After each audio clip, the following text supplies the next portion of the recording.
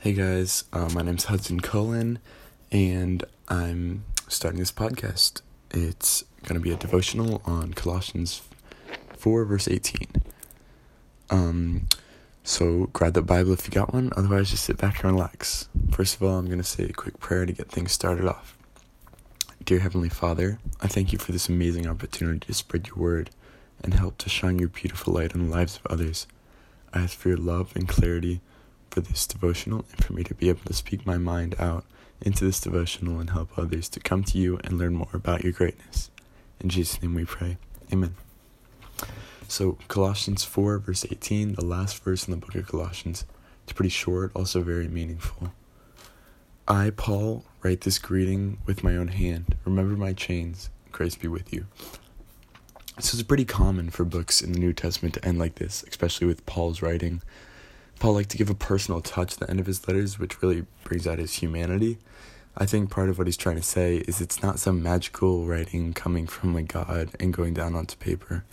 Paul was just this normal guy that wasn't even one of Jesus' original disciples, and he was just trying to spread God's word.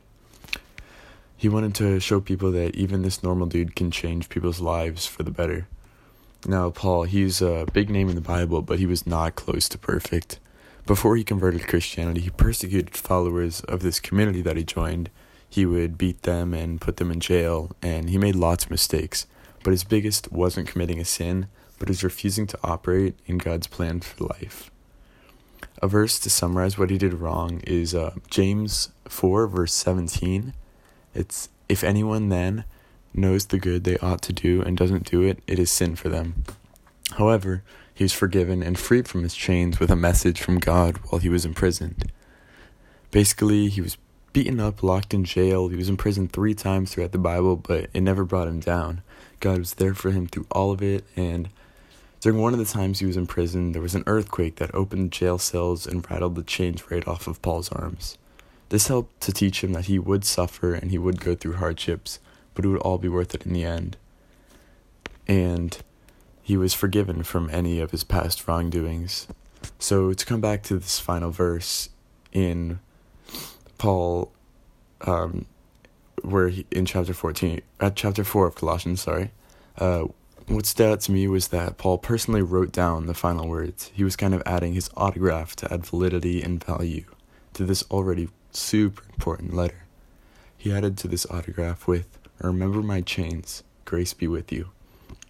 His chains were literal as well as figurative chains. He was kept in chains in prison, but released from them with help from God. Figuratively, he had no freedom to visit the Colossian believers himself, but he did. He asked them to pray for him and remember his imprisonment that he told them about.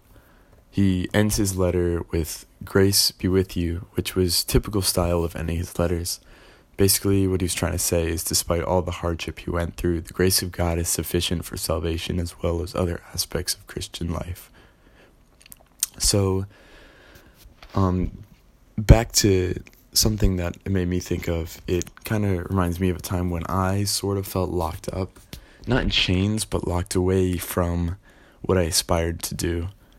It was a little over a year ago. I broke my knee playing baseball. It was in practice and I was running into the fence, but basically I was hoping it would all go away and I could just get back to running and have a normal life, not locked up in bed.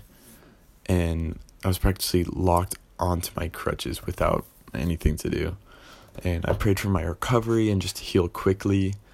However, there were definitely a few times where I remember that I didn't have that faith in God that I needed, and I thought it was just taking forever and nothing was working.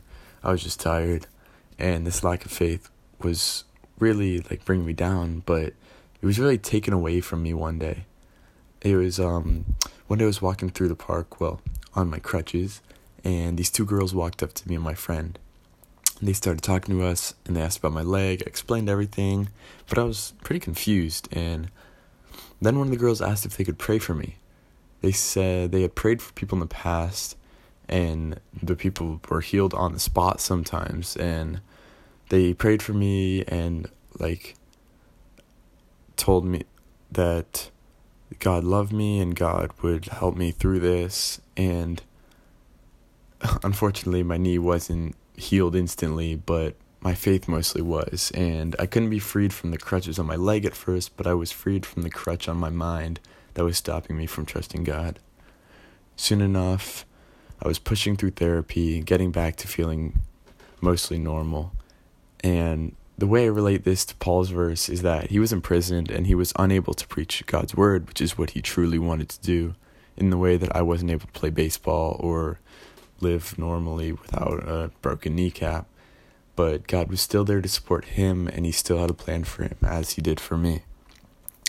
So basically, to follow up on everything, I want to ask you if there's been a time in your life where you have felt freed from your chains, hopefully figuratively, of course, but it's just something to think about. And also, what in your life has caused you to forget God's grace or has caused you to be pulled from it?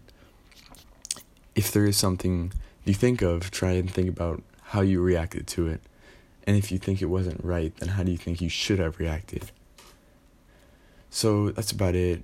Thanks so much for listening to my devotional, and I want to encourage you to continue to grow your faith and let God make you stronger. Remember the hardships that help you become the amazing human being you are. And as Paul would say, grace be with you. Thanks.